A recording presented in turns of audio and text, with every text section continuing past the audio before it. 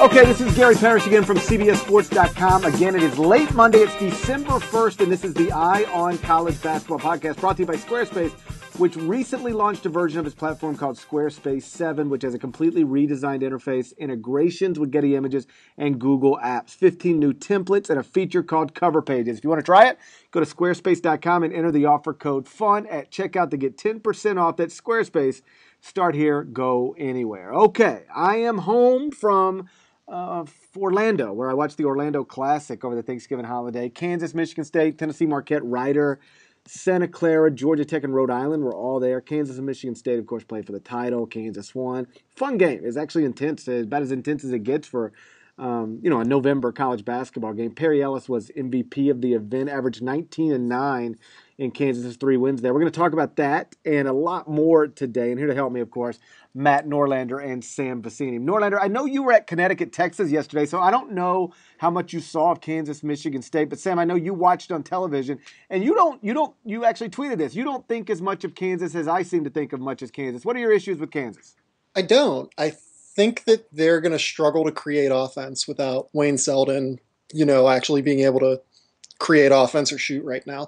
Because I don't really trust Frank Mason to figure things out. I don't know that I trust any of Mason, Graham, Selden, any of them to get the ball to Perry Ellis consistently.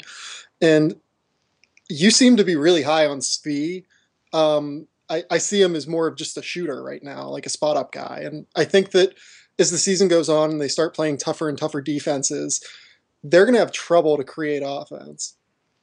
Well, I actually, he is a shooter. That's what he does best, but he hasn't made shots this year. I think he's around 20-something%. And I will tell you from talking to the Kansas staff, he doesn't miss in practice. Yesterday in warmups, he didn't miss. Just not making them in the game for some reason. Mm-hmm. But he is their most reliable freshman right now of that class. I mean, this is a class that included, that I'm telling you what they think. Now I know Cliff Alexander's per minute stuff is really, really good, but they trust Svi on the court, and I talked to a bunch of NBA people about him yesterday. They actually think if you could take any of those freshmen as pros at the age of 22, he'd be the one you'd take. Not Alexander. I've heard that as well, by the way. Yeah, I mean they really and so I don't know, Frank Mason, I get it. My instincts are to not trust Frank Mason either, but he's playing pretty well. And then you take Shea, and then you take Perry Ellis. I think Cliff Alexander's got to be on the court, and Bill's going to start playing him 25 minutes per game. You started to already. Yeah, right. So I just look at that team and I go, it's still, 5 probable future NBA players. Perry Ellis is playing like an All-American right now. If Frank Mason can continue to be a competent primary ball handler, and then you can play him and Devontae together a lot. I don't, if they played Kentucky again tomorrow, I'd pick Kentucky again. But, I think they're in that second group of teams in the country that there's no reason they can't win another Big 12 title and challenge for another Final Four. I just think that 32-point loss to Kentucky is hard for people to get out of their heads. Oh, right. And I think that they're not like that 32-point loss to Kentucky team by any means. No. I think I would have them, I think I figured it out last night, I'd have them 11th or 12th. So we're not terribly far off from Kansas. I just think that I have a lot more questions about where they are. I don't think they've had an actual test yet, because I don't think particularly highly of this Michigan State team. I don't think highly at all of this Rhode Island team, even though they beat Nebraska at home, which they were kind of supposed to do, because I think they were a 1-point favorite, a 2-point favorite in that game. I just don't think they've had that test game yet where I can point to it and say, they should be in the 10 range. They've played teams that are 25th overall and teams that are 1st overall. Where they fit in that middle range, I can't really judge yet, I guess, because I still think they have a lot of question marks. I guess they do. I went on radio in Lawrence, Kansas, or Kansas City, somewhere in the state of Kansas. Maybe it was Friday after they'd beaten Tennessee, I guess. And the final score was they won by 15, but it was a close game in the final 5 minutes. And I watched that game. Yeah, and sorry to interject, but Tennessee kept that closer than they should have. Yes. Sure, right. And so the hosts were sort of saying a lot of the same things you're saying, Sam, which is, hey, I just think Kansas is still trying to get it together, and they still got a lot of questions. And I'm like, well, 4 of their most important players are supposed to be first-year guys. They should be still trying to figure it out, and they should still have questions. But How many teams, I guess this is where I just sort of fall back on every year. Around we do it, and not necessarily we, but people do it with individuals all the time and do it with teams as well. It's like, I just think Andrew Wiggins has got a long way to go. That's what we were hearing December 1st last year. And so now it's like, I think this team's a work in progress or that team's a work in progress. Well, how many teams are a work in progress 5 games into the year in college basketball when the turnover is almost always significant for the top tier programs? Like, I guess Kentucky's not really a work in progress, and Wisconsin's probably not even a work in progress, and maybe Duke's not a work in progress. But isn't everybody else pretty much in the entire country, like the other 348 teams, aren't they works in progress? But I still see a team like Virginia, even, who returned a lot of pieces, who, you can count on them defensively. They have an identity. I think that they're more set than even like a team like Kansas is right now. We don't know what we're going to get from those freshmen, I think, even in February right now. Like, the way that Kelly Oubre is playing, people were mad that he's only gotten like 7 minutes a game or something like that. But when he's been on the court, he hasn't shown that he should be getting more than 7 minutes a game. Not at all. That's kind of the problem. Like, without him, I don't really know what to expect from them. Without Wayne Selden on the wing doing anything passably, even as a Big 12 starter, let alone like a potential NBA prospect, I don't know what to expect from them offensively, because Frank Mason right now is their best perimeter threat offensively, and that's terrifying. I would say so right now overall, Kansas is 6th overall in offensive efficiency, 18th on defense. Some of that is on Ken Pomeroy, and some of that is Ken actually quietly adjusts his preseason rankings to actual results over the course of the first month. So in reality, Kansas might be a little bit worse in both of those categories than they are right now. I lean more with Paris and Sam on this one, merely because Self has done more with less in the past. There definitely is an interesting element of this staff trying to determine which rotations are going to work best and which guys are going to respond out of that. We have a really interesting game between Kansas and Florida later this week on Friday night, merely because Florida is 3-3 and looked thoroughly average last week. Kansas gets that game at home. They should win, but if for some reason they don't and Donovan gets his team to win, I think whoever loses that game, we're going to have frankly, we might spend next week's podcast spending 5 or 6 minutes on one of those teams, because at that point you'll either have a Kansas team who will have lost 2 games, one to Kentucky and then a home one to Florida, or you'll have a Florida group that'll have already lost 4 games, more than it lost all of last season. Granted, I know it hasn't been at full strength, but those are 2 programs that were preseason top 10 teams that just haven't looked as sharp as honestly, every other team that was a preseason top 10 team. Everyone else to this point, except if you want to say Carolina got slipped up against Butler. But even aside from that one game, you go on down the line, everyone's undefeated or only one reasonable loss. Let's talk about Kelly Oubre for a minute. Sam's exactly right. Like, I watched him. I've now seen Kansas live 4 times, right? So 6 games, I've seen him 4 times. And it is noticeable that he is barely playing. But when he is playing, he doesn't look like the type of guy you go, wow, he should be playing more. Like, when Cliff Alexander was playing like 15 minutes or 17 minutes, there were like times where you go, wow, you probably need to keep him on the floor a little bit more, right? I mean, because he was rebounding and just making things happen with his body around the basket. But with Kelly, he looks lost. He looks hesitant.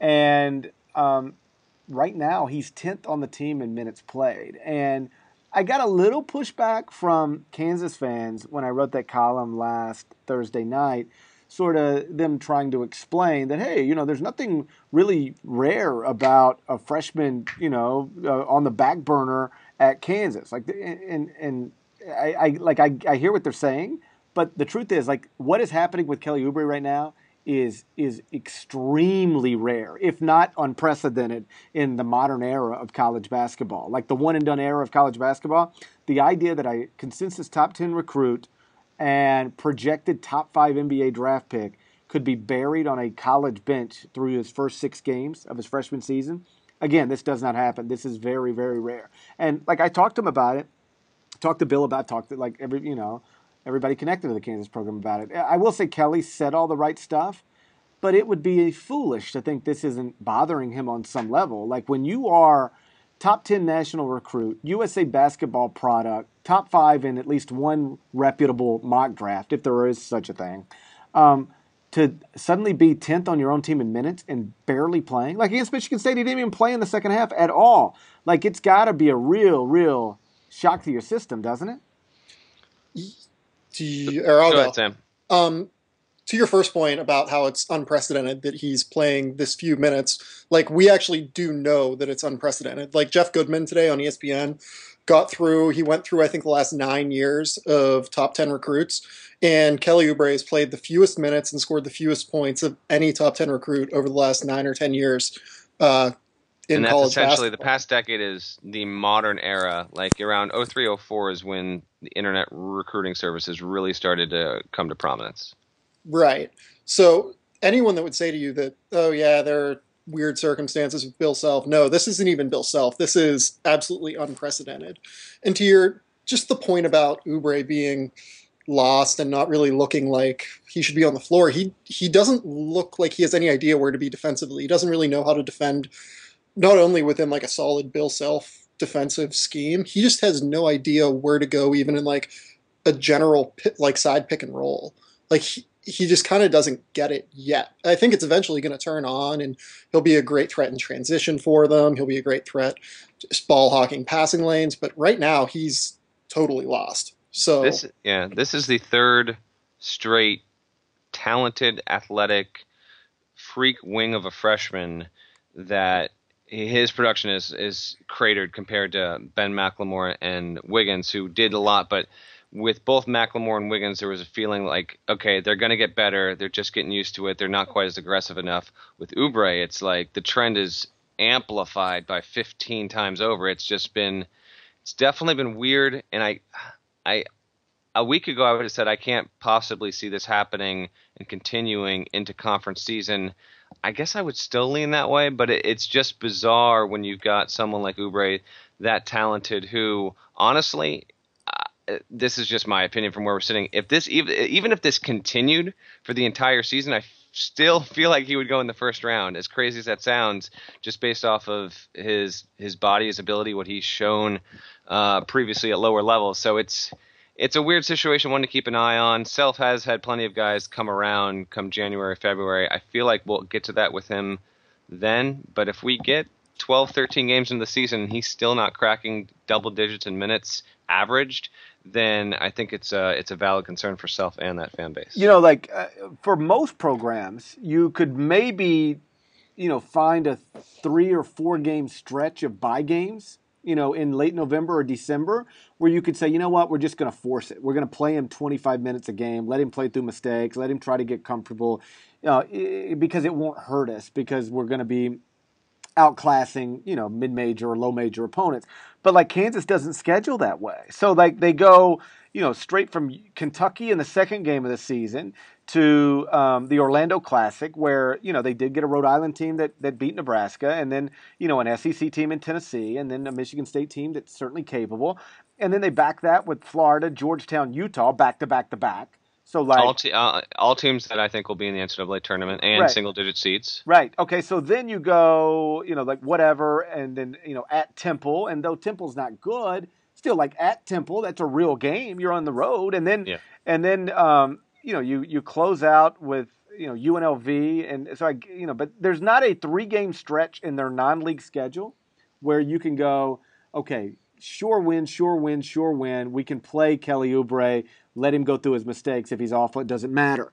They just don't schedule that way. So I absolutely can see this going into conference play because right now they got to win these games, and he doesn't help them win the games. And though some coaches will try to manipulate it to keep somebody happy, Bill is pretty straightforward. He says, all I do is I try to play the guys who can help me win whatever game we're trying to win, and then I look at the next game. And right now, I don't care what any mock draft says, Kelly Oubre is not somebody who helps Kansas win games. So it's again, just the whole thing's fascinating to me, and that's why I wanted to try to write that last week, and it'll be interesting to follow and watch it unfold. And Orlando, you saw Texas Connecticut yesterday afternoon, buzzer beater from Jonathan Holmes. That's a nice way to end November, huh? Yeah, I'm going to say it on the record right now. Oh, wow. Texas is going to win the Big 12 regular season title. Oh, wow. Kind of tying to what we talked Is about with this Kansas similar to there. the on the record Kansas is going to beat Kentucky in the Champions Classic thing, or is This is even more on the record. Oh, The wow. Kansas Kentucky was just like whatever. Okay. I picked Texas and Kansas actually to both make the Final Four in the preseason. I guess I won't run from that right now. I did see Texas in person. I saw them 9 days prior when they played at the 2K Classic and beat Iowa and Cal. Really good team, guys. I mean, I think GP and I have talked about this on the podcast before, but just in general, Barnes just gets too much crap. I mean, he's gone to the tournament every time except once, I believe, in 16 previous seasons at Texas. And while some would say you should do that when you're at Texas, really go ahead and look at coaches that go to tournaments 14 out of 15 years at major conferences.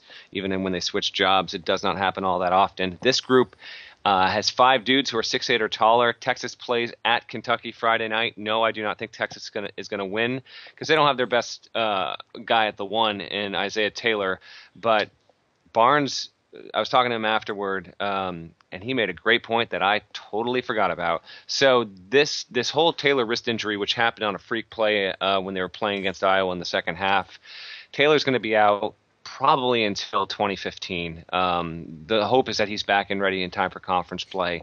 But the Mike Kabongo NCAA disaster of a ongoing indefinite suspension while they were looking to possible benefits that he might have gotten into, that sat him. And so Javon Felix ended up getting basically 35 minutes a game as a freshman point guard. And because of that, Barnes was emphatic about this, and I was talking to a Texas assistant as well. That is really why they have not lost a step here with Taylor being out, because Felix has come in. He's a really solid, capable backup point guard. So they've got the good guard play combined with the bigs there. I love what they have overall. Jonathan Holmes, that dude is just an awesome college senior. Like, really talented, passionate, fiery after the game. He was happy with the win, but he said, frankly, I'm pissed off because we should have won this game by double digits. In a lot of ways, he was right, but give Connecticut credit. They did have a home floor and they've got really good talent, and Ollie does some nice defensive schemes overall. But I do like Texas. I think they're clearly a top 8 team in the country right now. Would love to see what they can do against Kentucky. It's just too tall of a task to ask them to win without Taylor, who's such a great point guard. They can do it. I just don't think their odds are very good. But at the very least, if Texas goes in and gets beat by 15, I hope people don't come away from that game saying they're trash, because they're not. I mean, to win at Connecticut, at Gamble, by the way, that's really one of the best home courts because it's a small arena feel in a relatively decent sized venue. I don't know if either of you guys have been there, but it's a cool spot and it's tough to win. Almost no one does. So they got that. They beat Iowa and Cal, 2 maybe double-digit tournament seeds. So they've looked good so far. And remember, it was a year ago at this time where people said, Barnes basically has to win 23, 24 games and get to the tournament or he wouldn't have a job. So it's Texas, Kentucky. That's Friday night in Lexington. I'm going to be there. That's probably the second best game this week. The best, obviously, Duke at Wisconsin. That's Wednesday night. I'm going to be there as well. You don't think Texas can win at Kentucky. I don't think Texas will win at Kentucky either. But I'm curious. Anybody? You give Duke a shot at Wisconsin? I'll hop in here real quick. I do give them a shot. Man, that is. I don't think we can ask for a better game on like a December 3rd than 2 of the top 3 teams in the country with the 2 best big men in the country. Duke does. I mean, Krzyzewski does not schedule road games unless TV deals dictate it. It just he does not do it. So whenever we get Duke in a true road environment outside of conference play, always dig that to see how his teams react. Yeah, I would say maybe 35% or so for Duke. Wisconsin is not as deep and not as good on the wings as Duke overall, but they've got plenty of talent.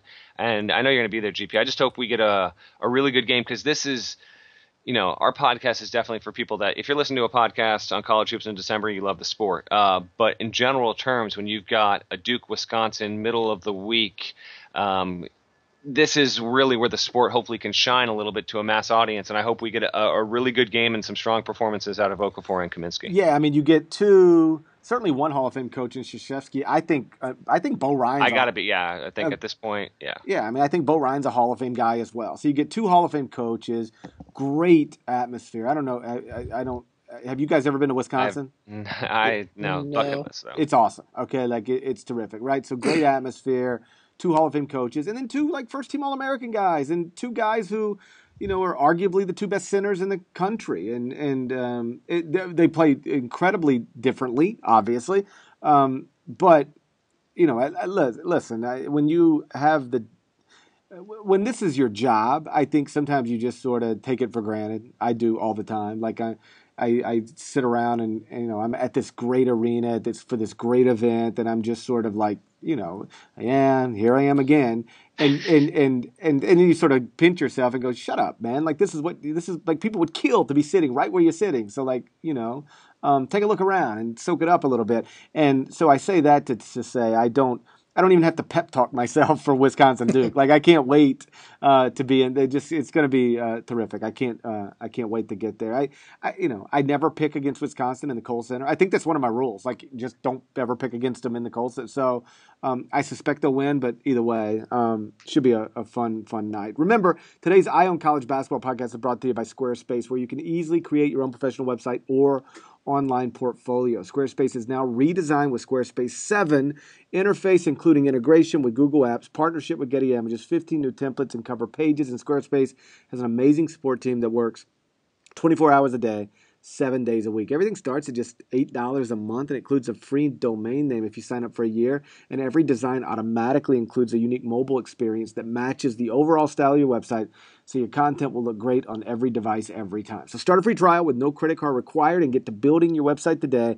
And when you decide to sign up for Squarespace, make sure to use the offer code FUN to get 10% off and to show your support for the Eye on College Basketball podcast. At Squarespace, start here, go anywhere. Okay, let's do some news and notes presented by Squarespace. Let's start here. How about the job Chris Holtmann's doing at Butler? 5-1 wins over UNC and Georgetown. That means he's got wins over Final Four coach Roy Williams, Final Four coach John Thompson III. Only loss is a loss to Oklahoma. Really nothing embarrassing there for a program that's just been through a crazy amount of adversity over the past 18 months. You lose your iconic coach. Then you hire a new coach to go into the Big East, and that obviously doesn't go well. Lose a key player to injury. Now your coach is on a medical leave of absence. Just kind of a mess. It has been since almost the day Brad left Butler. And yet, again, 5-1, nationally ranked. It's a pretty nice story going on there, huh? It is, and I'll let Sam kind of trampoline off this and talk about the Big East because he wrote about it a couple days ago. But Butler, this is a heck of a coup here. Holtmann is proving himself to be a really good spot at interim, and that's kind of 2 straight coaches who have been tagged with an interim spot. The first being Ollie, and obviously he did a lot. But my point is that 2 kind of well-known national programs that kind of stepped in and have seen big dividends right away. We don't know what's going to happen with Brandon Miller.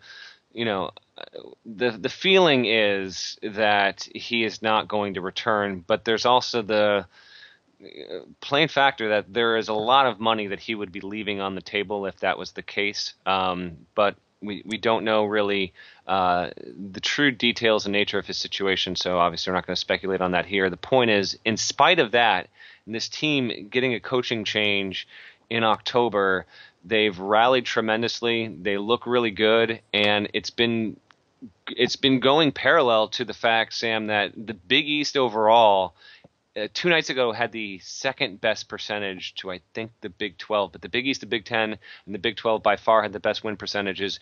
But no one saw this from the Big East. Seton Hall hasn't lost yet. Villanova has looked fantastic. So good on that league ultimately overall to, in year number 2 of its new configuration, come out of the gates roaring in November. Yeah, I have been completely shocked by that league. I did not expect anything more than maybe the 6th best league this year. I just didn't really buy into Georgetown. I didn't think Marquette could go onto a neutral site and beat Tennessee and Georgia Tech. I thought that VCU was going to cause all kind of problems for Villanova. I am flabbergasted right now by the way that this league is playing, and right now I think that they probably are the 3rd best league in the country behind the ACC and the Big Ten, which is that's actually fairly ridiculous because last surprise. Year at best they were 7th, at best, and the jump has been so precipitous. I mean, GP had a thing in his poll attacks on Monday night about Providence and how they should still rightfully kind of be ranked. They're 6-1, and they've proven themselves to look fantastic. Their only loss being at Kentucky, who is embarrassing everyone. And by the way, just a side note on Providence. To me, this is just like a kind of a college hoop diehard note, but like last year, Bryce Cotton was the absolute do-it-all, do-everything player in all of college basketball. He leaves, and LaDonte Henton, who 4 or 5 coaches, I did the preview for that league for us. I spoke to them, and they said, "Listen, the best player in this league is probably LaDonte Henton. If not, he's the second best." And I was kind of like, I don't know. Dude has been outrageously good for PC to keep them going. So. It's just been a huge, and Seton Hall has Isaiah Whitehead, who's a 5-star prospect. It was kind of like the one player that Kevin Willard needed to sustain his job and to keep that program even mildly interesting. The Pirates have been very boring for a long time, and even DePaul is 2 games over 500 at 3-1 right now. So if DePaul, how about a shout out to Oliver Purnell, by the way. I love Oliver Purnell. You really do love him, by the way. Love Oliver Purnell. He got a win over Stanford. How about that? I know. How crazy is that? And that was crazy. And then Stanford still got 5 points in the coaches poll this week, which is like, I thought it was a rule. I didn't think you could get on a top 25 ballot within 24 hours of losing to DePaul. You should not be able to do it within like 140 hours of losing to DePaul. I think that's reasonable. Yeah. And back to Providence for a second, like it drives me crazy when people do like that. It's sort of that's what the poll attacks is like is rooted in, just stuff that drives me crazy. And so one of them is like, okay, you're ranked 25th in the country, you go play at number 1, you lose, and then you drop out of the rankings. Like what were you supposed to do when you're ranked 25th in the country? You're supposed to go lose at Kentucky. And what drives you crazier, that or when a higher ranked team, like you have 2 ranked teams playing? But the lower ranked team is at home and is the favorite, but people say it's an upset when like 17 beats a 7, but 17 was actually favorite. That doesn't bother me as much. I mean, it's something I'm very careful about. There's like a couple of pet peeves. I will never use the word upset when it's not actually an upset according to odds makers. Just because a number 10 beat number 4, that doesn't necessarily make it an upset, particularly if 10 was on its home court and favored by 3, right? So that I never do it, but I don't like get offended by that. The other one that sort of drives me crazy, I never say defending champ. I always say reigning champ. Yeah, you do have a thing with that, don't you? Because nobody's defending anything. Floyd Mayweather defends his championships because if he loses, then they take them away.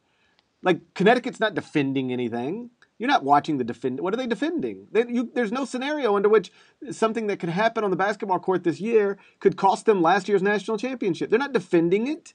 I hate defending champs. In fact, I would say we'd never use that again. That should be an eye on college basketball. I have knowingly and quietly typed and then deleted the first half of that phrase a couple of times because of you. Just so you know. Thank you. Nobody's in football. We don't have defending champs. In basketball, we don't have defending champs. In boxing, we do. So like Floyd Mayweather, he is defending his championship. But like in I get what you're saying. Yeah. So like the Spurs, they're not defending it. They're not defending anything. They're the reigning world champions. They're not defending anything. So that stuff drives me crazy. And then like just ballots that don't make any sense. Like the one AP voter that I pointed out this week, he has North Carolina ranked 10th, which is high, but whatever, I don't care. And then he has Oklahoma ranked 20th, which is whatever, that's fine with me too. But then he doesn't have Butler ranked. Well, I don't understand that because if you think North Carolina deserves to be ranked 10th and you think Oklahoma deserves to be ranked 20th, what you're telling me is that Butler's resume features a win over a top 10 team, a lone loss to a top 20 team. They can't get in the top 25 then? See, that one I actually don't have a terrible problem with. Because well, then you will get poll attack next. I'm okay with that. The reason I don't is because Butler was, picked to finish last in that league this year, second to last. That could actually be like reasonably spun as, hey, I'm just not overreacting to a single result. I would have Butler ranked personally. I would have them right in that 23, 24, 25 range. But I at least understand the idea of not having them ranked by not overreacting to a single win. But it's not a single win. They got to win over Georgetown too. They got to win over Georgetown too, I know. But I understand the idea behind it, is my point. Like I said, you'll be next. Hey, okay, so we're talking about the Big East. Some of the schools that used to be in the Big East are now in the American Athletic Conference. Is that going to be a one-bid league? Like it could how maybe disastrous would that be? Right That would now, be it a should be. disaster. Hey, that was a really good league last year, at least the top. At pretty It much, was just split. It was weird. it was no. I wrote about Jekyll this. and Hyde. Yeah. It was crazy. The divide between the top 5 and the bottom 5 was like there wasn't anything else in the country close to it in the league. But you had Connecticut, Louisville, Cincinnati, Memphis, and SMU basically all in the top 25 to 30 at KenPom all year long. They were all like right there in the top 30, 35. Now, this year, Connecticut's the only one in the top 50. Connecticut, and they're just 3-2 with no good wins and home losses to West Virginia and Texas. SMU's 4-3, no good wins, losses to Gonzaga, Indiana, Arkansas. Cincinnati's 5-1, but they got no good wins and a loss to Ole Miss. Memphis is 2-2, no good wins, blowout losses to Wichita State and Baylor. Like to go from what I do think last year was one of the more interesting and better leagues in the country to. You could envision a scenario where it is a one-bid league. Like, that's a pretty significant drop-off. I don't know that it should be surprising because I think on paper every team was supposed to take a dip except for maybe SMU, and then the Moutier thing and the Kennedy thing sort of caused this. But the league's in a pretty bad spot right now. Right. It's not doing anything. I'm going to run this down real quick here. Mm-hmm. So here's basically what we're looking at. If we don't have two teams that clearly separate themselves in league play, and by separate I mean dominate league play and only have 2 losses or so.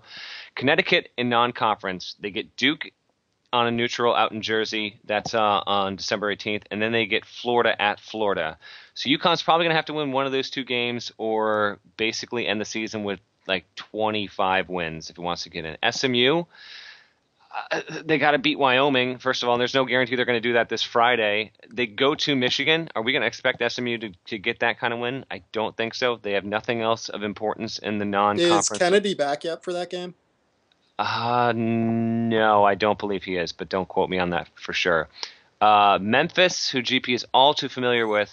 I mean, Oklahoma State isn't even a great home opportunity, but you have to win that game, and outside of that, they have nothing. They have nothing until Gonzaga in January. That's at Gonzaga. Memphis is not winning that game. So they're in a tight window. Cincinnati, they get at Nebraska. Can they steal that? They get San Diego State at home. That's brutal. I mean, Cincy at least has options, and credit to Cronin for scheduling like this, because they get VCU as well and at NC State. So at least Cincy, if they can get a couple of good ones, because they had nothing so far. Their only test was Mississippi. They lost. Overall, the league is not presenting itself with a lot of really good opportunities to get non-conference wins. And when you have a situation like that, the cycle eats itself, and you're not going to have these teams that are going to have any good non-conference records. And so then you're judging them based off of conference play. And if we get a situation where no team is below 4 losses in conference, then this could be a scenario where we're looking at the AAC as a one-bid league. Yeah, I mean, because of where I live, I obviously get asked about Memphis all the time, and so the fans are, they're freaking out, right? Because they're not used to being 2-2, and they've looked terrible in the losses. Like they don't take care of the ball at all. Like they're one of the worst in the country. Like I think ranked 346th in turnover. They look awful. Okay, yes. Okay, so they turn it over at an amazing rate, and they don't really take it back at all. So I think through 4 games, their opponents have taken 36 more shots than them. I mean, and it's not because they're getting killed on the boards. It's because they just give the ball away, right? Like if you would have said in the preseason, what guards are Memphis going to rely on? The answer would have probably been Keedron Johnson, Markel Crawford, and Pookie Powell. And those 3 guys look awful in different ways. None of them are shooting even 40% from the field. All of them have more turnovers than assists, and so it's pretty bad, right? And they got Stephen F. Austin at FedEx Forum tomorrow night. But my point is this: so Memphis fans are flipping out, and I'm like, hey, if you want to stay positive, everybody else in your league kind of sucks too. So it might not be that bad. Like if you were ever going to be mediocre, this might be the year to do it. Like being mediocre last year in the American Athletic Conference, that got your brains beat in. But being mediocre this year, you could still finish top 2 or 3 pretty easily. The league is just, again, through the first month of the season hasn't really, or 2 or 3 weeks hasn't really performed well at all. Norlander, you mentioned Gonzaga. Any new thoughts on them after seeing them live in New York? Yeah, I'm glad we got to that. I wasn't sure if we were going to circle back. I did see them in the NIT final on Friday. I love them. Do you love them? Love them. I love them too. Love them. Love them Okay. too. So many different scoring options and ways to score, and they don't. And I know like they absolutely just destroyed St. Joe's. But they, in a lot of ways, and when I was watching them against St. John's, and granted, St. John's, I think, gave them the best possible defensive game St. John's had in them, and they still wound up losing by 7. They look like there's just plenty of room to grow. I mean, it's, to me, like, okay, so Domantas Sabonis, Arvydas' kid, he's the sixth man. He's got to be the best sixth man in the country. He is a double-double machine coming off the bench, plays with tremendous amount of energy and passion. Is so much fun to play. You know what? Like, here's the other thing. He's got some shit to him, you know? Oh, there's no doubt about it. Like, he's tough. Like, he is. And you know what? Like, honestly, it's not with every Gonzaga big. Karnowski has never been that way, but few has had 4s and 5s over the years that have had some serious soft to them. This team does not have that at all, except if you want to say Wiltshire, who kind of floats, and he'd rather really be out on the perimeter than really establish a post game. But overall, they've got so much to them, and every single person on this team is fun to watch play. Even like Byron Wesley, 1-year transfer from USC. You wrote the column on it, man. Pangos is probably going to be an All-American if Gonzaga conceivably. I just quickly here. They have Arizona road game. If they win that, then seriously look out. But I don't think they're going to. That's this Saturday, the 6th. They get that. They get UCLA on the road. So they actually have some good challenges there. And we mentioned they have the home game in Memphis, that weird series they've got scheduled for, a mid-conference season. But if Gonzaga can get to a 4-loss season come Selection Sunday, which I think is totally, totally reasonable, Pangos is probably going to be a first-team All-American if the team leans on him in the way that he's capable of. But that might not even have to be, because Bell is a good scorer. Wiltshire can put up 23 on random nights. Sabonis, again, is a double-double machine. Wesley, if you need to ask Wesley on random nights to put up 22, he's entirely capable of that. It's a really mature, responsible team. It's just I can't rave enough about what they are, and it is – people need to buy in. I understand we talked about this previously until they make a Final Four. To me, that's just stupid with this team because they're so good. I'm almost – wondering if we're going to get to a situation here where, even though the schedule's tougher, are people going to oddly treat Gonzaga this year like they did Wichita last year, even if Gonzaga loses a game or so? I hope not, but given what Gonzaga is, I wonder if we're going there. I got some of that pushback after I wrote the column, but like whatever. Like there are people who just fundamentally won't accept the idea that if you're not from a power conference, you can actually make a Final Four until you do. Like, and honestly, like I did Dan Dickow's show earlier today in Spokane. Like he hosts a radio show there, and we were talking about all of this stuff, and he, one of the questions was, does the schedule, West Coast Conference schedule prepare you for March? And I'm like, listen, like that is what people say when a Gonzaga loses early or a Wichita loses early. Like they go, well, why did Wichita lose to Kentucky? Because they played in the NBC and they just weren't properly prepared. No, the reason they lost to Kentucky is because Kentucky got hot in the second half and made a bunch of shots. And, one has nothing to do with the other. Otherwise, you got to explain to me why it didn't affect Butler 2 years in a row, or Wichita State in 2011, or VCU. Wichita State in 2013, or VCU in 2011, or Memphis in 2008, or the great UNLV teams once upon a time. Like, I just don't buy that. I just think you and this is sort of Mark Few's thing as well. Like, just be as good as you can be, position yourself to get an advantageous seed, and then go play the games and see what happens. But there's no question that people will doubt it until it happens. They just do. But man, I look at that roster and the way they're playing, and I'm with you, Norlander. They seem to not only be talented enough, but all understand each other's roles. Like one of the things I said on the radio in Spokane earlier today, same thing you just said. Like Byron Wesley doesn't need to go get you 22, but he can. He can go get you 22 if you need him to. They've got 3 guys who can shoot, better than 40% from 3-point range. They've got veteran guards. They've got a star in the making in Sabonis. I don't know, Sam. I look at that. It's not the most talented roster in the country, but it is. I don't want to use the word perfect. That's because that's obviously the wrong word. But it's a pretty good assembled college basketball team in terms of if you're trying to get pieces and put them together to make a really, really good college basketball team. That looks like what's been done here. Yeah, that's exactly where I was going to go with this. They aren't necessarily the most talented team in college basketball. That's obviously Kentucky, but they might be the most complete team as far as can you defend the interior? Yes, because you have Sabonis and Karnowski. Can you shoot from the outside? Yeah, you have Pangos, Bell, Wiltshire. Can you slash to the rim? Yeah, because you have Byron Wesley, who averaged 17 a game in the Pac-12 last year. Like, this team can do literally everything that you ask of a team on the college basketball floor. And I don't know where they're getting 4 losses, honestly. Like Norlander said, Pangos is probably a All-American if they end up with only 4 losses, and I don't know where the 4 losses are coming from. I don't know where they're well, let's look at it. Okay, you go at Arizona, that's 1. Yeah. They randomly drop a West Coast Conference game like that they shouldn't. Yeah, and that's 2. And I actually don't UCLA. I don't think they'll do that. I think they can run the table in the league.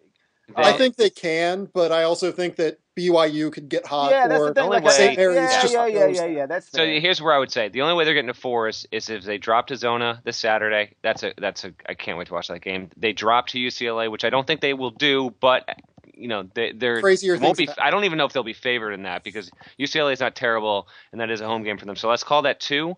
Let's call BYU on the road 3, and then if they get plucked, do or die West Coast Conference game, that would be my 4th. Yeah, that's how I think they're getting to 4. I could say, I can see 4. But right now, if I set the over under Gonzaga losses on Selection Sunday at 4, I think I'd take the under.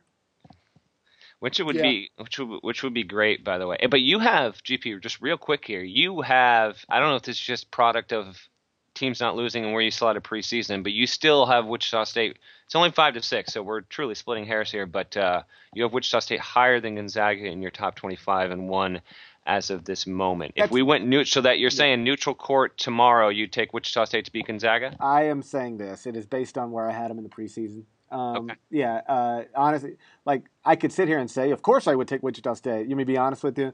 After watching both teams, I haven't seen them in person yet either, but I've seen them both on television. If I had to take a grand tomorrow, neutral court, just to pick 'em game, I would take Gonzaga. They seem to be operating at a really, really high level. And I said this last year about Wisconsin. And I'll say it about Gonzaga now.